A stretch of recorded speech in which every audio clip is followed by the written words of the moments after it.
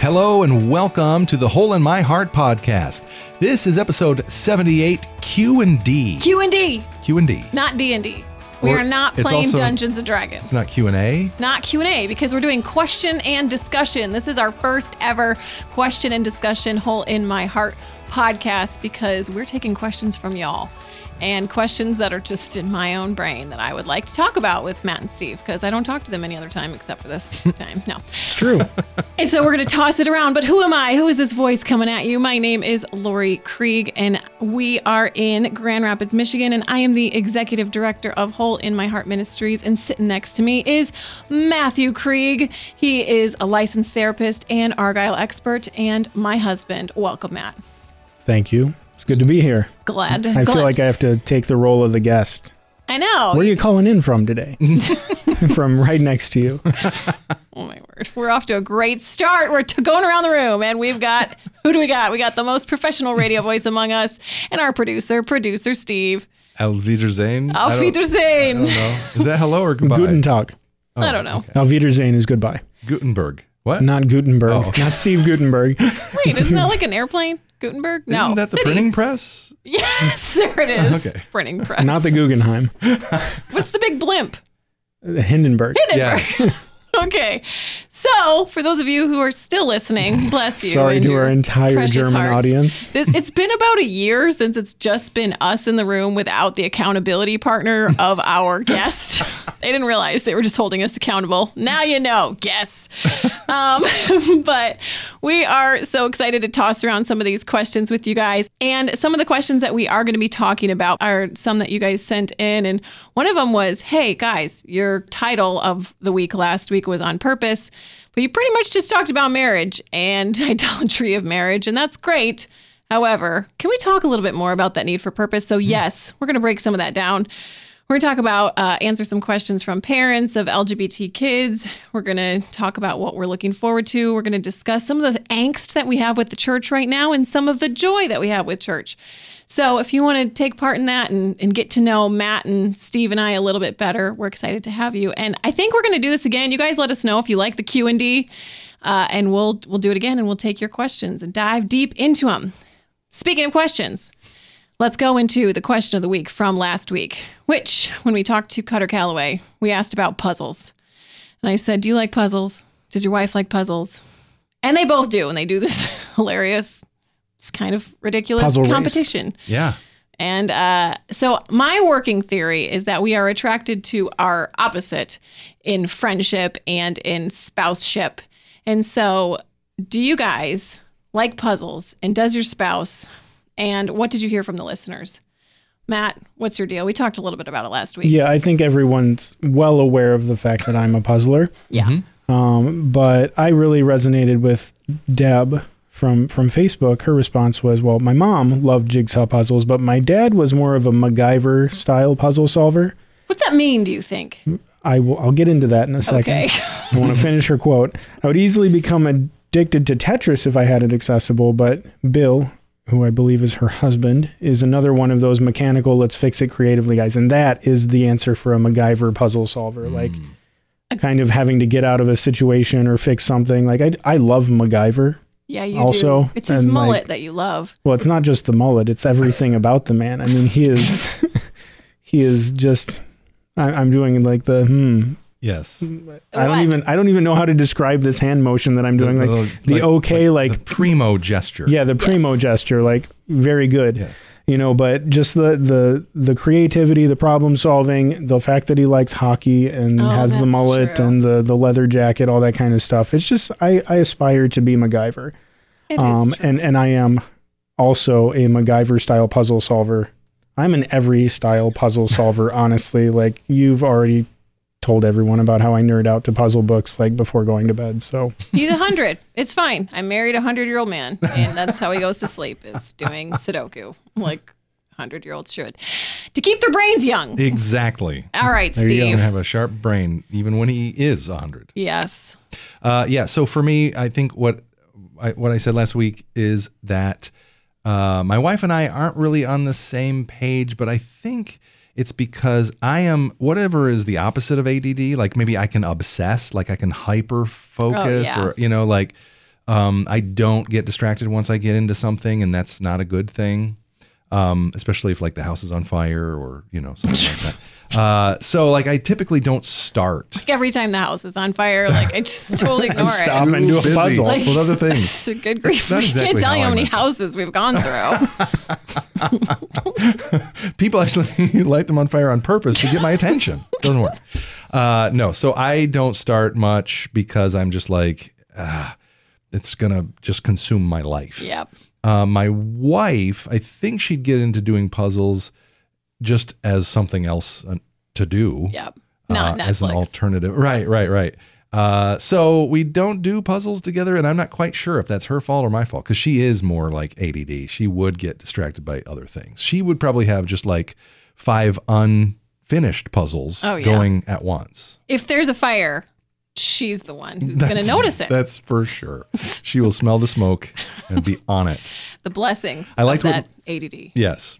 So what Megan said in response to the question, I love doing puzzles and get a bit glued to one if it's in progress.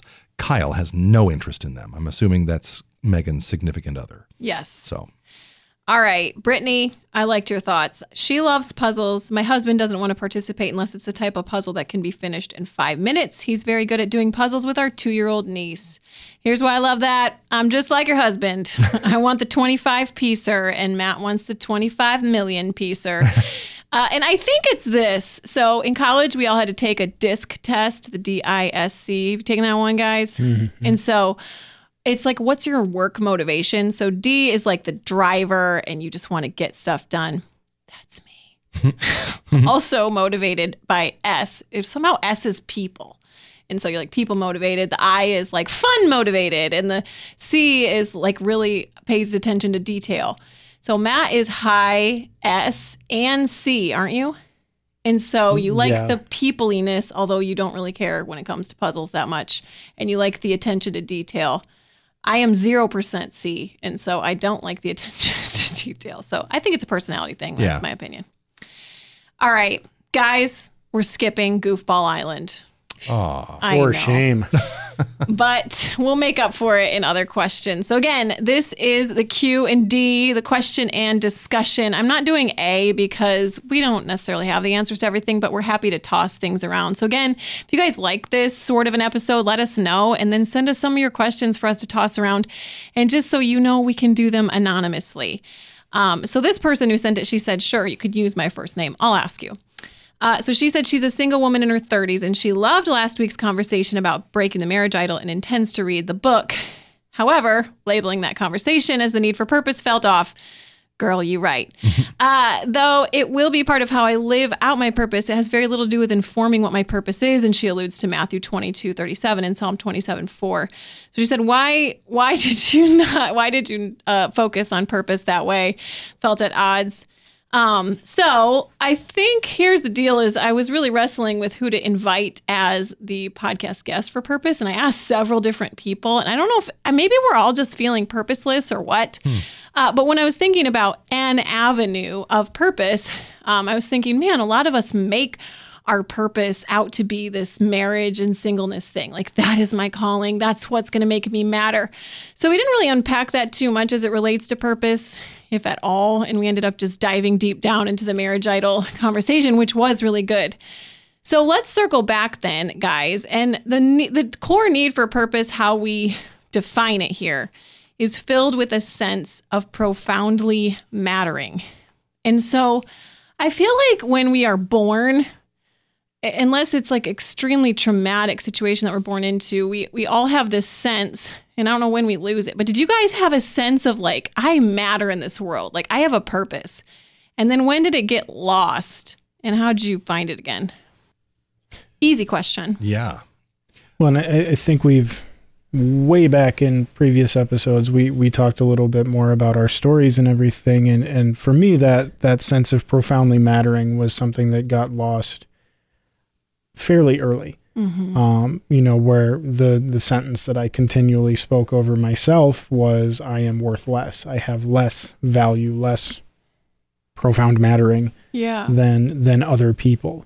And the place that I would run to would be things like, grades in school, performance in sports, friends, relationships, and then ultimately kind of the place that really that took root was in my struggle with pornography. But was it before you reached a point in junior high, which not a lot of kids get to this point, especially back in the 90s? Now it's so sad. The suicidal ideation, like calls have gone up by like 50%. Lot, yeah. It's crazy town in the last like 5 or 6 years. But Matt, you were about to kill yourself. Mm-hmm. Like you had a plan and it was for a song on the radio that you didn't. So you reached a point where you're like, I have no purpose. Mm-hmm. Was that the bottom of the barrel? And then was pornography like after that? I think I was introduced to pornography before that. Okay. Because if I remember my age correctly, that was, I was 12, 13 years old. It was my junior high years that my struggle with suicidality and suicidal ideation. That was when it was very pronounced for me. I had quit like everything that I enjoyed, the sports that I was playing and everything, the Boy Scouts, everything. I just distanced. Pornography. Which is such a sign of suicide. And it is. It's so sad. And, yeah. My parents didn't know that. There wasn't the talking about, there wasn't the suicide awareness that there is today. Mm-hmm. And so they were just surprised. They thought I was just in kind of a funk. But when it comes to like the pornography, I was introduced to that before junior high. I think that was probably 5th grade. Okay. That kind of became this thing that started swirling around the surface. So how, like, I know your story, like of how like someone came alongside you and helped give you a purpose, but what's your purpose now? Like, what do you see as your main purpose? And like, how'd you get there from that place of despair? Well, I guess to start with back then, everything that I did was to try and solidify myself. Like, so even before the porn, before anything, everything that I did was to try and feel okay in myself. It's interesting that you use the word like solidify yourself, because that's like the word solid, like as opposed to being invisible and worthless. It's like you're trying to make yourself whole. Yeah. Well, and so I think that's a part of the process that I went through was, okay, I was trying to solidify myself and eventually got to a point where none of the things that I was doing made me feel substantive. And so at that point it was like, okay, I've strived and there's this futile sense of like, I'm still nothing, and so at that point it's like, give up. And so it's like, I went from this striving through sports, through relationships to try and solidify myself to realizing like, or thinking that nothing I could do was going to matter and it would just be easier to be done. And therefore then started withdrawing from everything, because everything that I was trying to put in this place of giving me purpose, giving me value, was something that I was like, it doesn't work and I hate it. And I hate myself and it was more, I hate myself, but just feeling like it's not worth it. It's not worth it to do anything. I find no joy in it anymore. And obviously as a junior higher, I'm not expressing these things. I quit. Yep. Quitting everything. And so the thing that changed and, was the long growth of recognizing that God does solidify me because he created me and he's the only thing that can. And that wasn't like, yes, it started in kind of the end of my 8th grade year when some older kids reached out and actually said like, hey, we see value in you. And there were people I looked up to, and that kind of started the process of me getting out of the suicidal ideation. And seeing your purpose, like, hey, these guys see something in me. Well, seeing that I have something of value, but I would still say like it was, and that's when it was like, okay, I'm out of the suicidal place, but I'm still looking for something to solidify me, because let's face it, those guys were not enough. And that's when I really got more deeply into the pornography piece with the advent of internet and access to it. And then, seeing it in marriage, and then eventually, when everything was, when I came clean with everything when I was 29, and really for the first time feeling like God's personal call on my life, and to the point where now it's like, okay, my purpose isn't to just solidify myself. My purpose is to try and make God's kingdom more substantive in this world. So good. And that okay, because people can say that sentence you just said. and you maybe could have said it in high school or junior high, like my job and my role is to make the kingdom advance, blah. But like, it was almost as if it was necessary was it necessary for you to do all the failing in order to feel it? And do you feel that all the time? Because that's what I always run into, is people being like, I don't feel God's purpose. I don't feel this purpose. And so how? Well, I mean, it doesn't always feel like this fulfilling thing, in the sense of like, it's not like I'm always walking around on a spiritual high. Yeah. Like there's a lot of spiritual low points, and we've talked about some of them just even within our marriage. Like, but in those places is when God can become more tangible, because he knows when we need him, like really need him, and he's there.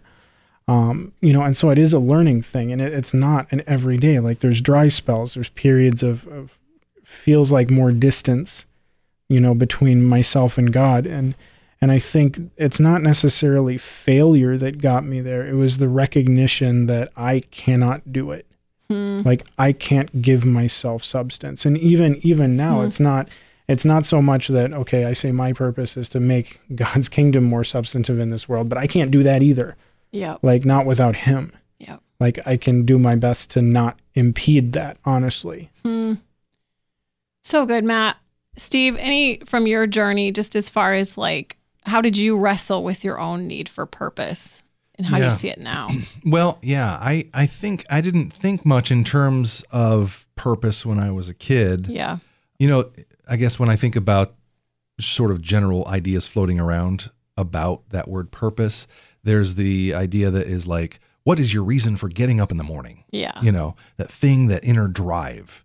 All right. And then the other side of it is like more like an assignment, like a supposed to, So I think probably when I was a kid, just messages or whatever it was that I picked up from the church, I think I thought my purpose was to witness to people. I'm supposed to share the plan of salvation with my friends. And even if they throw me curveballs, like, why do bad things happen to good people? Well, and yes, but younger than that, it's more like, they can't make entire streets out of gold. What are you talking about? Like that kind of thing. Like, I don't know. It's just what it says, like I tried a couple times, and it just felt like, that's what I remember as a kid. Like, I think I'm supposed to do this, and it's not really going very well. So then I think what you take from that is like that purpose becomes like drudgery, like, I don't know. It certainly doesn't get me out of bed in the morning. It feels like something I just want to sleep in, and pull the covers up. Mandatory work. Something. Yeah.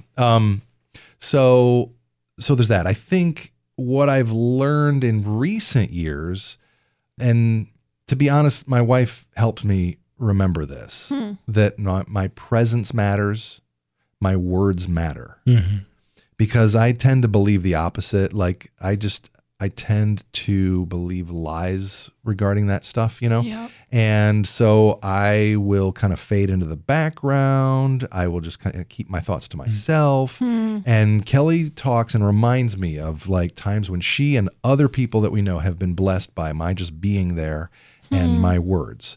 So that's kind of where I go with it. I'm not quite sure how I got from there to here. And I don't want to say, thank God for my wife and my marriage. That's where I get my purpose. Whoa, wait. Wasn't that what we were saying we shouldn't do? Last week. Right. But I think that there is kind of like in the Francis Chan book, like our marriage has a purpose, and as a team, we make a good team. And that's kind of like my gifting and how we can kind of do that together. So, well, and it's the same, like what you're saying is, I'm like, well, I'm always hyper aware of our single friends, except for somehow last week, who listen. But like, that's why we need each other. That's why you and Kelly are necessary to minister alongside other single people, so that your words can say, hey, your presence in this place is necessary, and vice versa. Hey, thank you for saying that. So it's like, it could be friends who are saying that, but it's the metaphor that you guys are working on. That's a gift that God has given you to be able to speak into that space. But that doesn't negate, people who are not married. That just says, okay, how can we be the body of Christ and say those words to each other? Yeah, what you're saying really reminds me of the book by Brother Lawrence, Practicing the Presence of God, and how it's purpose we often find in like the singular drive, as you called it, like the singular vocation or almost, and so much of it is actually tied into presence. And it reminded me of today, actually. I'm trying to, I tried to get the girls down for a nap and watch this continuing like educational online course that I'm taking on trauma treatment.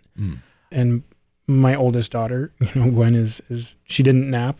And she's like coming over and she's trying to watch the video. I'm like, this is going to be real boring. Drama. Real boring, Gwen. And triggery. Yeah. And well, not triggery. I mean, it just like, it's a guy standing in, at the front of a classroom and just talking, and it's like a lecture. But at that point I was like, okay, this isn't going to happen. And it was almost a sense of, okay, well, that was my plan for the day. And it turns out what God had me do, what was actually my, I think, purpose in that moment was to do something silly and teach my daughter how to throw goldfish, the crackers, into the air and try and catch them with her mouth. And so we had a lot of fun. Yeah. Just connecting and doing that. And there was so much joy and there was so much just life. And I think that's the part of purpose that I often forget is that it's about, okay, because God, like when we're with God, there's not going to just be this striving toil. Like and at that point, like my vocation, there won't be counseling, there won't be trauma to be dealt with, but there will be a whole lot of joy and presence. And to be able to even just remind myself of that, in the moment and just enjoy my daughter and to hopefully show her a little bit of how God enjoys her was something that was really fun, really enjoyable, and really powerful. So sweet. And you got tears in your eyes right now. Just thinking of her. I do too.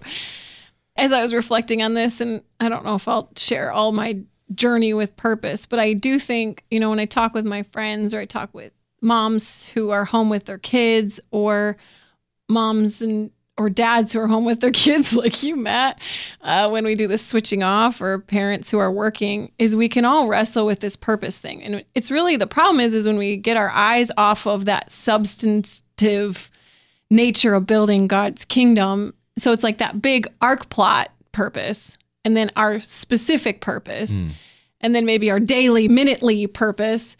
But when we get our eyes off of that, and that's like is that the y-axis? Yeah, the up, down. The vertical, it's the y-axis. And we start looking at each other and comparing. That's when I think I hear a lot of discouragement from my friends and out of my own mouth. So I'm like, I just wish I was, or if only I could. And then that's just idolatry language. But I think that's where we get our purpose off, and that's where I can get self-hatey and like really discouraged and like, I don't really like myself and I have no purpose and what am I doing? Even though I'm doing so many things, it just really doesn't even matter what you're doing. It's God, what do you have for me? How can I build your kingdom? All right. So that was question 1. Let's try not to go forever. All right. Someone asked, and we'll just try and do this quick. Any advice for a newly married couple? So this might be mixed orientation marriage like we've talked about or not. But any advice for them? Well, I mean, I'm pretty simplistic. I assume I shouldn't, but I think, okay, when you're first married, newly married, there's just a lot of fun. Yeah. And so I would say have fun, like enjoy that time. And if it's not fun or there's moments where you're like, what, who is this person? Because you kind of think, well, I'm marrying this person for a reason. Those reasons will still be there after, the honeymoon or whatever. And if they're not, then it's like, okay, lean into Jesus, like pull together, go to him. Don't panic. Don't freak out. And even if you do, freak out with him, but I would say if you can, enjoy it. I jump on that too, of just like, there's a lot of memories and pictures we took early on of just like, I remember one of my older sisters, and it scared me a little bit, but it was good and true. She said, these are your formative years. This is where you're building your patterns for how you're going to operate in the decades to come. And I was like, oh, snap. And so instead of just, oh, snap, we snapped some pictures, and we did a lot of like going to parks and cooking together. And we were so poor and broke. And we just hang out in the library and walk. And that was about it. So that I totally agree with. And then I know once a week we'd try and date, even if we couldn't afford it. And we'd try and do that now every week, do some sort of home date or go out date. And we'd ask the questions, especially that first year was, what am I doing well in this marriage? And how could I do better? Like, how could I be a better husband or wife?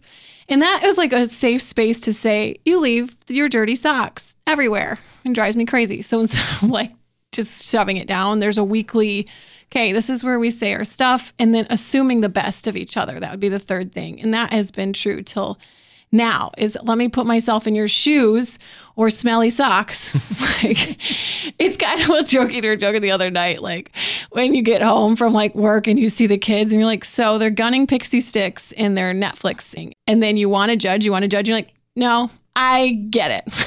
This is so hard. And so to just put yourself in their shoes. We have pixie sticks in the house? They're all gone now. You were gunning them last night. I just told you. No, I was. So I didn't know you were going to air my dirty laundry on here. You know, the fact that I leave my socks and shoes everywhere. But I would say one of the things that, and this is just my experience, I've really appreciated how we fight. Yeah. You know, it's not a loud thing. It's like disagreement, but it's calm. And so if possible, learn to fight well, you know, with one another, and to listen to one another and to hear one another out, and to, not how we do it, I think, though, is where we want to listen. Mm-hmm. We put ourselves in the other person's shoes, and we try not to get loud. I think that's a big thing, because that just shuts each other down. And we try not to leave the scenario unless it's, I need a minute, and then we have breaks. So it's not like you have to stay, but we try and be like, nope, this is hard. It's painful, but just stay. I think that needs to be like a whole episode, how to fight well. Let's do that sometime. Okay, best advice for a parent. This is another anonymous one who believes in biblical marriage, sexuality, and has an affirming Christian child. How, and she said lesbian daughter, how can I show her grace and truth when we can barely speak to each other about the subject without screaming? So Matt, this is your forte. Get it. Well, actually, I'm going to quote something that you say, which is, you know, if you're in this place where there's some profound disagreement, find the 1%, 2%, 5% that you can agree on. So true. You know, and to really kind of park it there. You know, and there are some, you know, with the theological piece, that's really like the baseline of how we as Christians live our lives. Like, it's going to set a tone for everything, or at least it should. And so there's some fundamental differences there, which is hard. And so, yeah, if you are this mom and you're hearing this, it is okay that it is excruciatingly painful to be in this place of disagreement with your daughter. And there's no easy God saves answer, you know, other than it's messy, and try and find the place of agreement, and to stick there, and to pour in the fact that, okay, God loves your daughter even more than you do. And often our anger comes from a place of anxiety and fear. And so it may be, parent, that you feel like, oh my word, my daughter's going to hell, or oh my word, I'm actually really sad about the years I've lost with her, or I don't even know what she's doing and I'm scared of this. And so we cover up our sadness or fear with anger. And she may be doing that too, but your job is not to fix her. Your job is not to change her theology. Your job is to love and pray your head off. And so I'd say you do need a safe place to get all that anger out so it doesn't bleed on her. But really, when you, precious parent, and this is the same for all of us, when are people allowed to talk into your life about personal things and say truth sentences to you? Is it when they hardly know you and they're on the like just new people to your small group? And I know you know your daughter, but you're not, it sounds like maybe not as close as you could be. And so I would say you want to get as snugly up to her heart as you can. And so that's looking for the places of agreement. That's speaking life and showing your love into all those core needs. And then get to a place where you really earn the right to say, you know, it's like it's looking at the truth and saying, this is what I believe is God's best. And you can say that still. Like, she's not going to think you changed your mind, I'm guessing, based on some of the perhaps tenseness in your relationship right now. But get to a place where you earn the right to speak that truth, because people can't stand on the sidelines and speak into my life, although I try and be humble and hear it. But the people who I listen to the most are the ones who are next to me, not staring at me. But this is you're not alone in this. This is a lot of parents. I hear this a lot. There's something triggering going on. But yeah, good question. Feel free to follow up with us if you've got more other parent questions. Now, for you all in this room, what is something that's been challenging for you in the church these days? Capital C church. You don't have to call out your own church. Well, so I've got a couple things. Like in our culture, all right, in the era of Make America Great Again, Yep. we've got, it's no like newsflash that we've got a lot of divisiveness Yep, like yep. in our culture. Yep. And I'm like seeing a similar kind of polarization in the church. So mimicking the government left, right. I don't know Yeah. if it is just a coincidence or, Yeah. like we just have this mindset, but it seems like the church version of it is preserve what was always great. Yes. And like not change or not adapt or see any change as heresy, And then the opposite extreme, which does kind of throw historical things that we do kind of consider foundational. Orthodox, yep. Of the biblical beliefs. Right, yeah. right. Biblical, like just out the window so I can do what I want to do, And that's not just the LGBT conversation. I Yeah. mean, that's a lot of things. Yeah. And so just, it's like, that's, we'll just like throw the other camp out the window. Yep. Because that's not how I see it, And to that point, it got me thinking, just here as we're sitting here talking, it may be in our lifetime or it may not, but we know that like hard times are coming Yep. for the church. Hard times currently exist for the church in many parts of the world, but hard times are coming for me, for my kids, for my grandkids. I don't know, but at some point. And if we don't see each other as like family, we will throw each other under the bus as soon as the heat gets turned up. Yep. I mean, like I am not gonna go to the wall for somebody I consider like a fellow customer at Walmart. Right. But I will go to the wall for somebody who's a part of my family, even if I don't agree with them on everything, because I love them and I'm committed to them. So that's all I've got. I feel you. I resonate with that. I've been overhearing or being a part of conversations where it feels like Christians are doubling down and they're saying lots of sentences like, but our freedom of speech is getting taken away and pretty soon we're not going to be able to say anything or do anything. Now, are the actual sentences, what they're saying, completely untrue? No, like you're saying. I was listening to some podcasts and reading some articles about China and how, like, when you go into church, they're face scanning them to make sure no one under 18 is walking into the church doors because it's too, they just think they're going to change those young people's minds. And so the church is dangerous, or like whole churches getting thrown into prison. And we just think, oh, whatever, China. Really? You think it's just going to be China forever? Like so anyway, we see that coming. So yes, I get it. Freedom of speech, but the hostility in people's voices. I think, love your enemies, do good to those who hate you, pray for those who spitefully use you. Do you see Jesus like getting spitting mad at the world? Like you see him grieving for the world and calling the hypocrites out.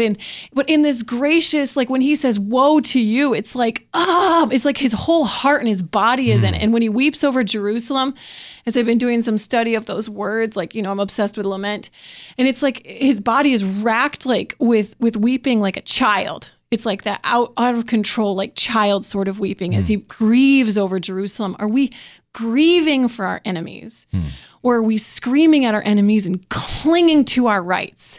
Like Jesus himself did not cling to his rights, but he considered them nothing and took the humble form of a servant. And so I think what's been driving me insane is I hear all this same sort of doubling down. And we got to batten the hatches and we just start chucking truth grenades because they're chucking them at us. So why don't we chuck them back? No, what we're supposed to do for our enemies is lay down our lives. And so that means how can I maybe laying down my life the way Lori practically have done it is approaching my enemies and being like in a soft voice, hey, let's talk. Can we talk about this? Not on Facebook, one-to-one. And here's the lie that we believe about loving our enemies. You think that it's going to be like this Disney tingles are going to just like cover you in Cinderella fairy kisses. No, it kills. I know, and I've talked to people who have said, like, I don't see you as a human, Lori, or like horrible things have gotten said to me about this week. And so I grieve that on God, because that's really what it is. I get mad, but I'm covering my sad. That's what our daughters will say. Is you're mad covering your sad, Mom? And I'm like, yes, you're right. I'm sorry. So I grieve it on God. I forgive them. I confess my sin and I go to them. And I'm actually able to love them after that process. And it feels like my flesh is ripping off in the furnace of suffering. It doesn't feel good. But the results of that is actual camaraderie and unity. And these are other believers too. So there is another way. I am not a saint. That doesn't feel good. It takes me time to get there. But I think we need to do a better job, dear siblings, myself included, of engaging the other without vitriol. MK? And I don't know if this is so much, well, it is the church, but I think it's also the broader culture. I honestly have a problem with forgiveness and how we teach it. Oh, I was like, really? You're bitter? Yes, I hate forgiveness. No, I have a problem with how we teach forgiveness, because given that I work with trauma a lot, I consistently forgiveness being used as a tool to silence victims. Oh yeah. And as a tool to just kind of wash things away that aren't really being washed away. So there's not the lament that I was talking about. Well, and there's not lament, but there's also, and I was working on this with someone today, like it breeds passivity. So to shove the pain down. Yeah. And lock it down and call it forgiveness breeds passivity. Yeah, because you're not actually letting out what needs to be let out. You're not actually like expressing those things, the hurts that are being done that need to be dealt with, and so in the guise of being, a I don't want to say stoic. It's not like a congenial person or a kind person that it's like you stay silent and you just forgive. But it means shut it down. But it means shut it down, don't say anything, which is passivity. And then what I see often is that doesn't just stay there, it just goes somewhere else and explodes. Because passiveness ultimately will lead to aggressiveness if done long enough. And so with traumatized people, it's like, okay, passive. They can't do anything to the wrong that's being done to them, and then eventually it will come out somewhere else where they are out of control. They're a danger maybe to themselves or other people, but it will come out in some level.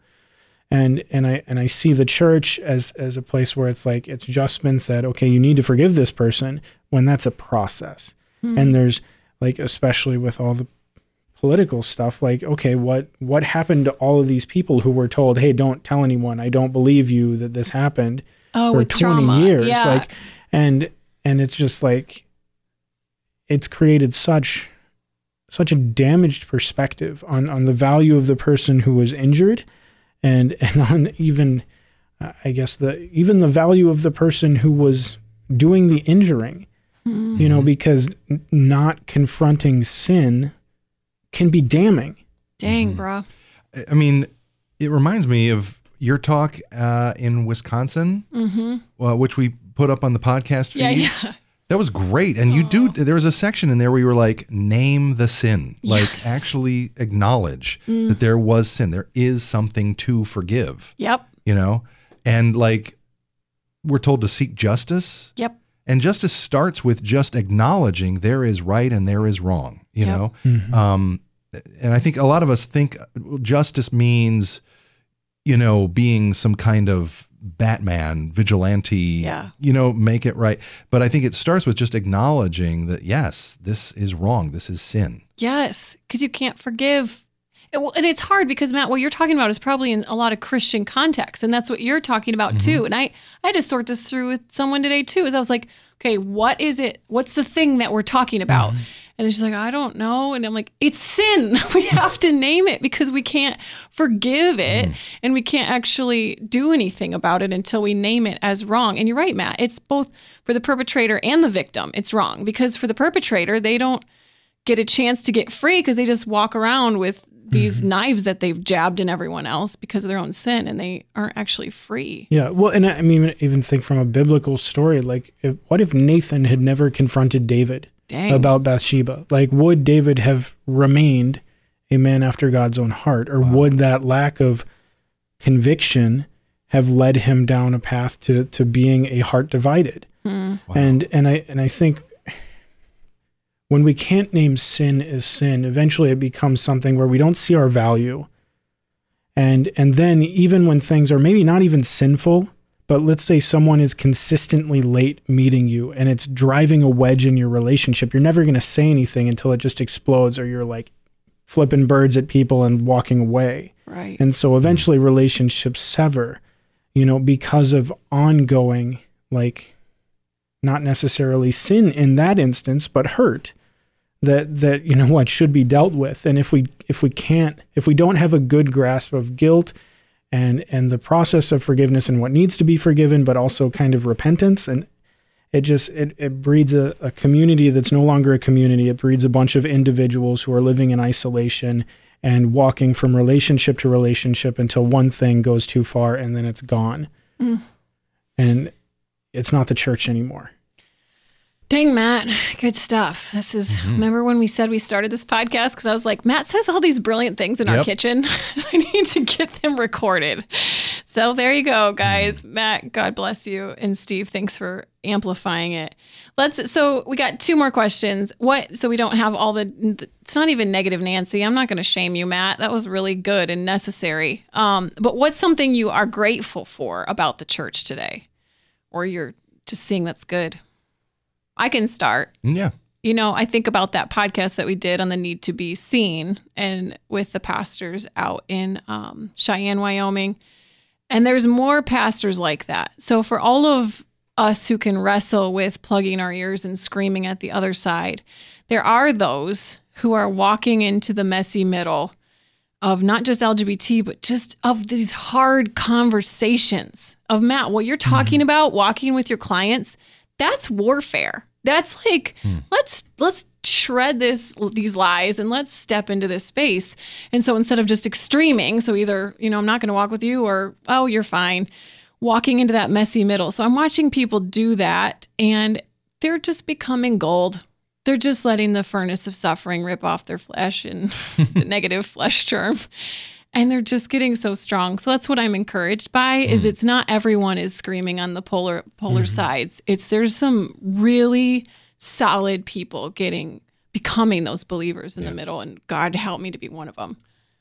I would say similar. I'm getting to know people in the church, other brothers and sisters who are seeing the value of the heart, and not just duty, like, oh, brain, like, oh, you need to learn and do and self-will, but like the value of the heart and pursuing that kind of at that level. And even like, which I feel like just a few years ago to me, this was almost taboo, or not taboo, but just like, I don't know what to do with that when you talk lament. Yeah. And I'm beginning to have conversations where people are starting to get the value of that. Yes. So that encourages me.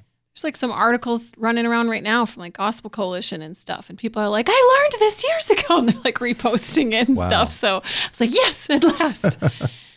Yeah.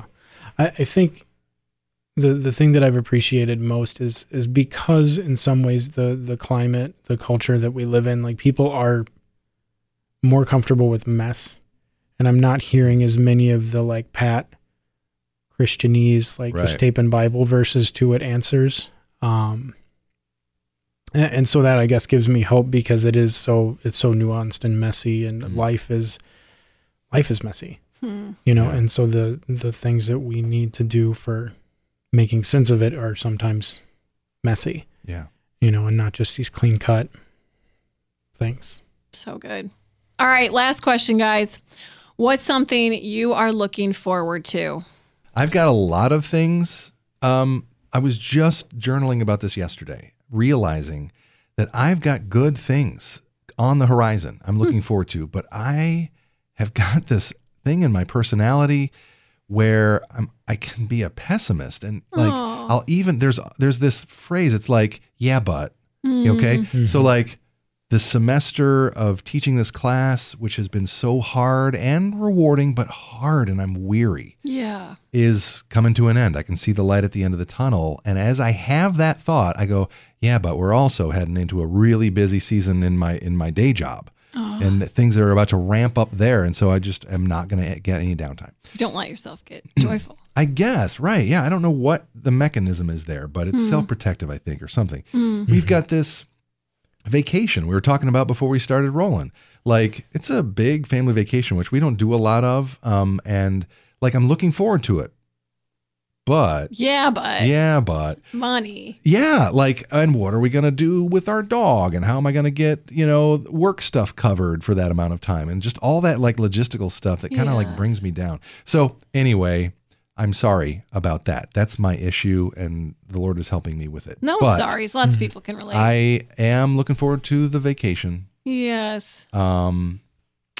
And I like my truck. Your truck is really cool. Matt's So so there- jealous. There's that. Matt keeps looking on the horizontal x-axis at you and feels like his purpose is lost. 'Cause he doesn't Well, I have a could tell truck. you my yeah but about the truck, but let's not do that. All right, Yeah, but now you have to help people move. Is that it? No. No. Anyway, MK. So I've got a few things that I'm looking forward to. One of them is like very, very immediate. It's hockey playoff start tonight. I'm super excited about that because the Dallas Stars finally made the playoffs for the first time in a few years, and I'm just stoked about it. Oh, I big actually hockey feel fan. happy for you. But then thank you. You're Thank you. welcome. It's not just an eye roll, guys. It's amazing. This is how our oneness happens. Is Yeah. I engage half a sports convo once a month. Yeah, and back when back in the day, I would talk about Gilmore Girls once a month or Yeah. whatever. There you go. That's for the newlyweds. There you go. Once a month conversations about what the other person likes. Okay. Yeah. Other thing that I'm looking forward to is just the summer. Like we are going to be welcoming, baby boy into our world, which is exciting.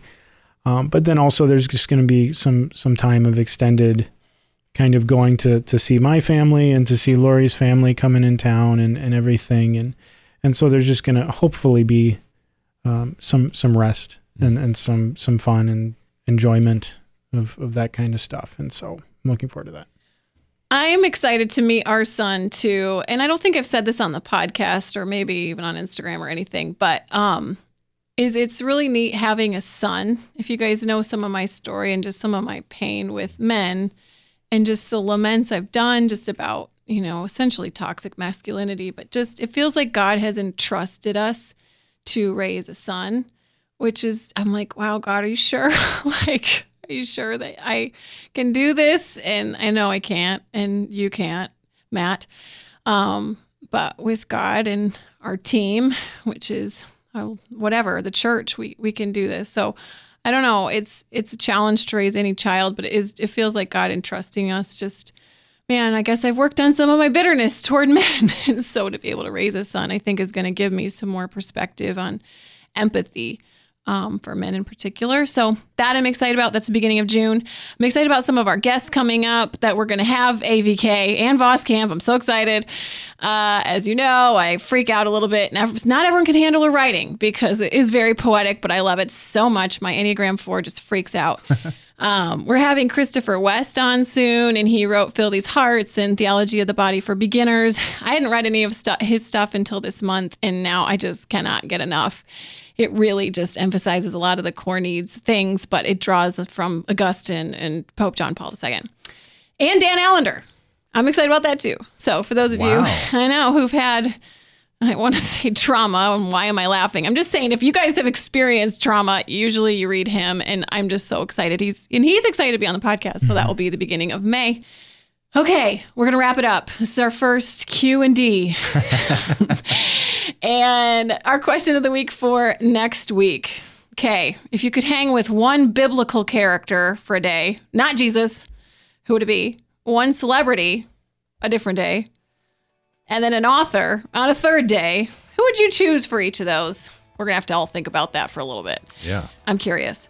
So to respond, you can friend me on Facebook or find me on Twitter or Instagram, and you can let me know. And for those of you who reach out to us, I just always want to thank you for sending us your messages or giving us those 5-star reviews. Thank you.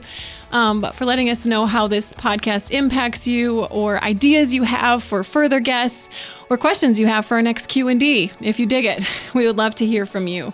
Also, we are coming out with a book, a self-published book called Journey Well, and it's a small group or individual study.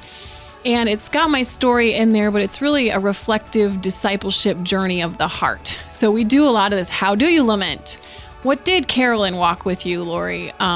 So that self-published book is going to be coming out in the next month or so. So we're really excited. We'll keep you posted. Stay tuned on the website for more. All right. Thanks so much, guys, for joining us. We just love doing this. And guys, it was nice to be in the room with just you guys. We didn't have our accountability. We'll try it again sometime. All right. But thanks so much for all of us here at the Hole in My Heart podcast. We will see you next week.